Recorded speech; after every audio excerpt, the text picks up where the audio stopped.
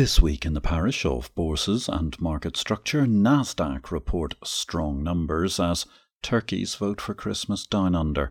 In Washington, D.C., the GGSEC suspends basic economic logic in the long march towards a socialist USA. HKMA announces a bond expansion, and CME has the most cash but may not use it for M&A. My name is Patrick L. Young. Welcome to the Bourse Business Weekly Digest.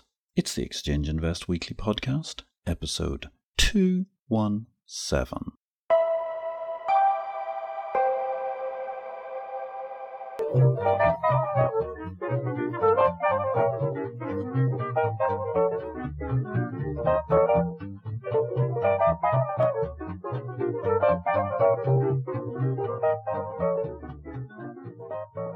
Good day, ladies and gentlemen. This is a very brief reduction of highlights amongst the key headlines from the week in market structure.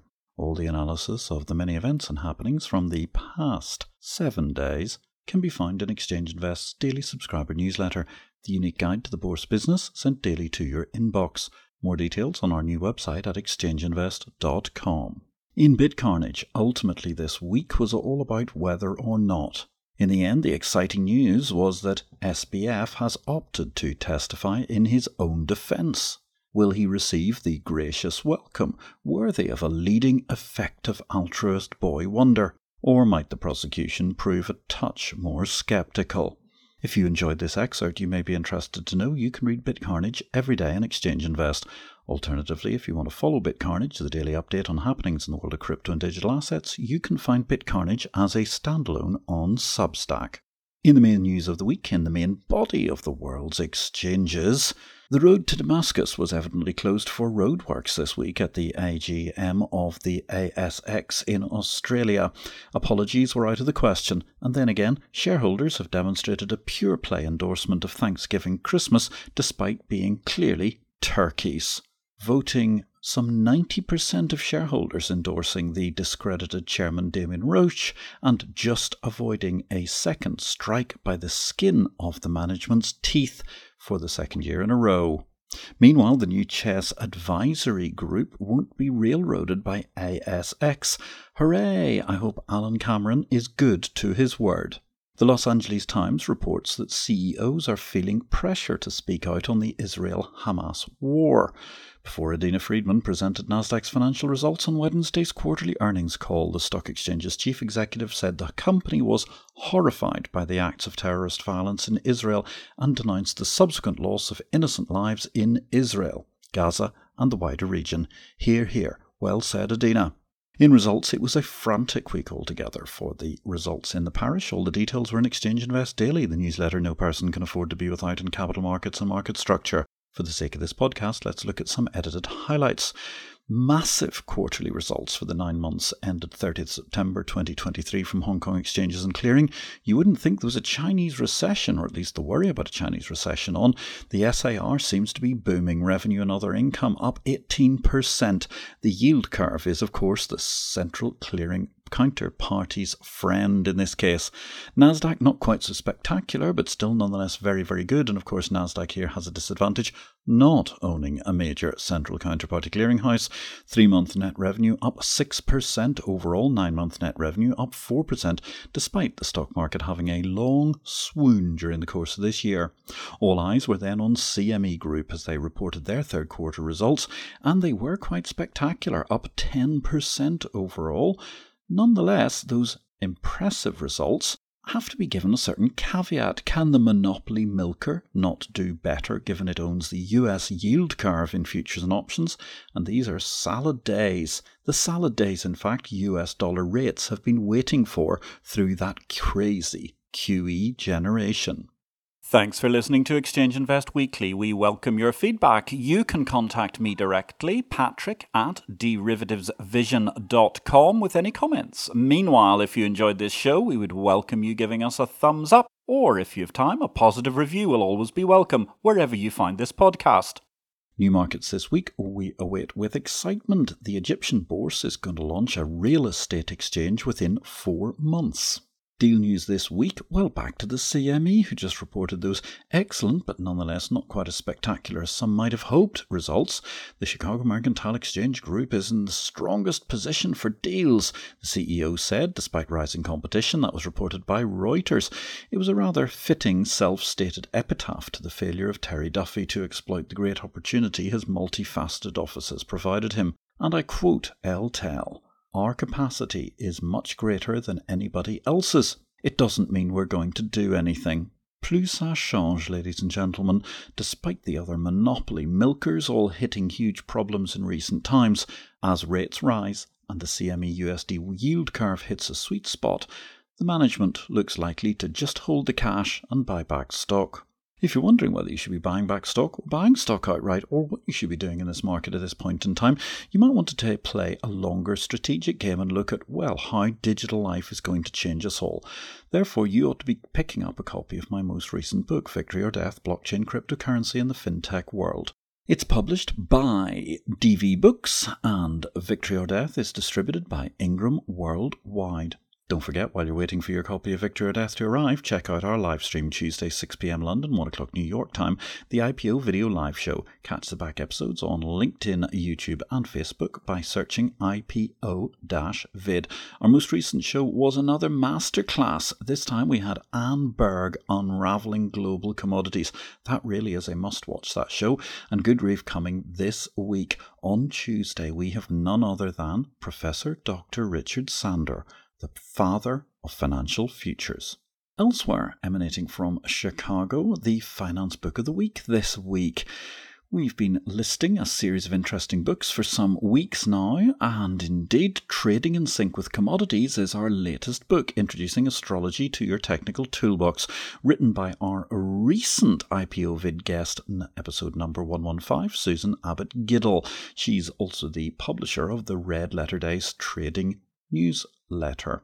Trading in Sync with Commodities, introducing astrology to your technical toolbox, is written for those who might be unfamiliar with either commodities or astrology. Susan includes 101 chapters on each topic, as well as an astrological glossary. In addition, she covers how astrology can help you discover which markets you might be most attuned to trading. Our next book of the week will be unveiled Saturday in the EI Weekend Edition. Don't forget, it's completely free, the Saturday edition, with some fascinating macro reads. You can sign up for that at exchangeinvest.com. At the same time, if you want to stay ahead of what's going on in the bourse business, you ought to be reading the water cooler of the exchange industry, the Exchange of Information, Exchange Invest itself. You can sign up to that via exchangeinvest.com. It's only $349 per user year to join us in the Exchange of Information. Technology news this week. The London Stock Exchange had a whoops nasty. A halt in many stocks was the result, and a lot of people were deeply embarrassed. A lot of investors were pretty angry, and indeed we also had a couple of outages at Miami Exchange's options markets. Oprah was having some issues during the course of the week. The London Stock Exchange's outage led to a rather execrable piece in City AM. Stock exchanges need robust defences from repeated tech errors. I asked for a right of reply on behalf of the parish and was tartly told they would only accept a letter in response to this Z-grade drivel, so I sent the following. Dear Sirs, as a partially financial-focused newspaper, City AM embarrasses itself with this dismally constructed thesis taking broad brush aim at exchanges for which there is a paucity of data. LSE have tech problems as a result of management post-M&A struggling to run Refinitiv and an exchange franchise. It is grossly inaccurate to tar all bourses with the same brush. Major exchange groups process billions of messages daily without fail with extensive fail-safes. Childish, cherry-picked hectoring embarrasses Author Horizon software. I appreciate some vendors are simply desperate for publicity, but City AM must focus on understanding markets as a core element of your remit. Readers seeking to better understand exchanges are welcome at the Exchange of Information, exchangeinvest.com. In conclusion, let's ignore the whining and applaud the excellent exchanges in London, producing almost seamless uptime. Aquis, Cboe and ICE, to name but three. Yours, etc., Patrick L. Young, publisher, Exchange Invest. At the time of recording, no sign of it being published yet. Regulation news this week. NYSE NASDAQ volume discounts for brokers are being threatened by the SEC. As usual, it's a total inversion of economic logic couched in business school prose that suggests this is entirely logical, whereas this very process entirely discredits the US blob as a whole. The GG SEC seeks to upend a core principle of not merely exchange pricing, but actually pricing at a fundamental economic level. At the heart of commerce, the more volume you do, the better price you expect to pay for a good or service. This demonstrates the worst of the frankly demented socialism of GG and his ilk. It reminds me of a famous business school in the post-communist era of the 1990s, where an economics lecturer was still intoning the primary purpose of the company is to benefit its employees. The GG era SEC is only steps away from this nonsense. Meanwhile, the US derivatives regulator, according to the Wall Street Journal, plans a tougher enforcement approach. No more Mr. Nice Guy from the CFTC agency, which just a year ago had an unhealthy fixation with the notion SBF and FTX were not utterly toxic to market structure in the world economy. The CFTC seeking to fine its way back to credibility is admittedly a different approach. Crip has this week, sad to report the death of former NGX chairman in Nigeria, Christopher Ogunbanjo, whose firm actually handled the incorporation of the Nigerian Stock Exchange, who died aged 99. Mr. Ogunbanjo's demise follows the recent passing in mid-September of Pa Akintola Williams, the last surviving signatory of the original Memorandum on Arts of the Association of the Nigerian Stock Exchange at the founding of the NSE on September the 15th, 1960. Happier news, industry veteran Kevin Wolfe is joining the American Financial Exchange as Chief Financial Officer. Absolutely delighted to see the excellent Kevin Wolfe of Euronext and Eris Exchange fame joining the AFX. Slightly sadder twist, Liu T, former Deputy General Manager of the Shanghai Stock Exchange, faces criminal charges for alleged embezzlement and bribery following an investigation by the country's top graft buster. We had previously reported in Exchange Invest in edition EI 2642 on April 24th of this year that he had been taken away by authorities. This was alongside the 2021 bribery case of Cao Jian, former deputy chief responsible for vetting IPOs on the exchange's tech SME star market. Speaking of possible criminals, Mark Zuckerberg, the master criminal, has a certain ring to it. I speak, of course, as somebody who has been trying for over a year to stop a blatant identity theft on the Facebook platform, which is being totally ignored by Zuck Inc. That's just the thin end of the wedge, it seems. In the UK alone, Zuck's corporate behemoth, this is very meta, is now the biggest single source of crimes recorded by the British Constabulary. No fewer than 17% of the 6.6 million crimes recorded in the UK were victims of scams on Facebook, WhatsApp and Instagram, impacting over 1 million victims. I'm just saying this, but maybe instead of pursuing cage fights with Elon Musk or thinking about going for president or whatever, it might be better for Mr. Zedberg to stick to managing his own business rather than being tarred with the brush of being a master criminal. And on that mysterious and magnificent note, ladies and gentlemen, my name is Patrick L. Young, creator of Markets the World Over, publisher of Exchange Invest. I wish you a great week in life and markets.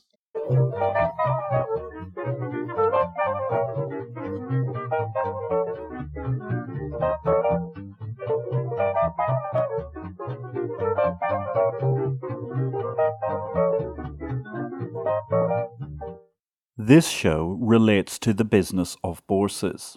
It is not to be construed as investment advice, nor are we making any investment recommendations. Please consult an investment advisor before you make any investments, and for goodness sake, do your due diligence and do not make investments without complying with the regulations in your home state. Exchange Invest cannot be held responsible for any investment decisions made as a result of our program, which is for entertainment purposes only. The material herein is copyright Patrick L. Young at the date of publication, while our music and sound effects are sourced from copyright-free sources. Thanks for listening to Exchange Invest Weekly, the exchange of information.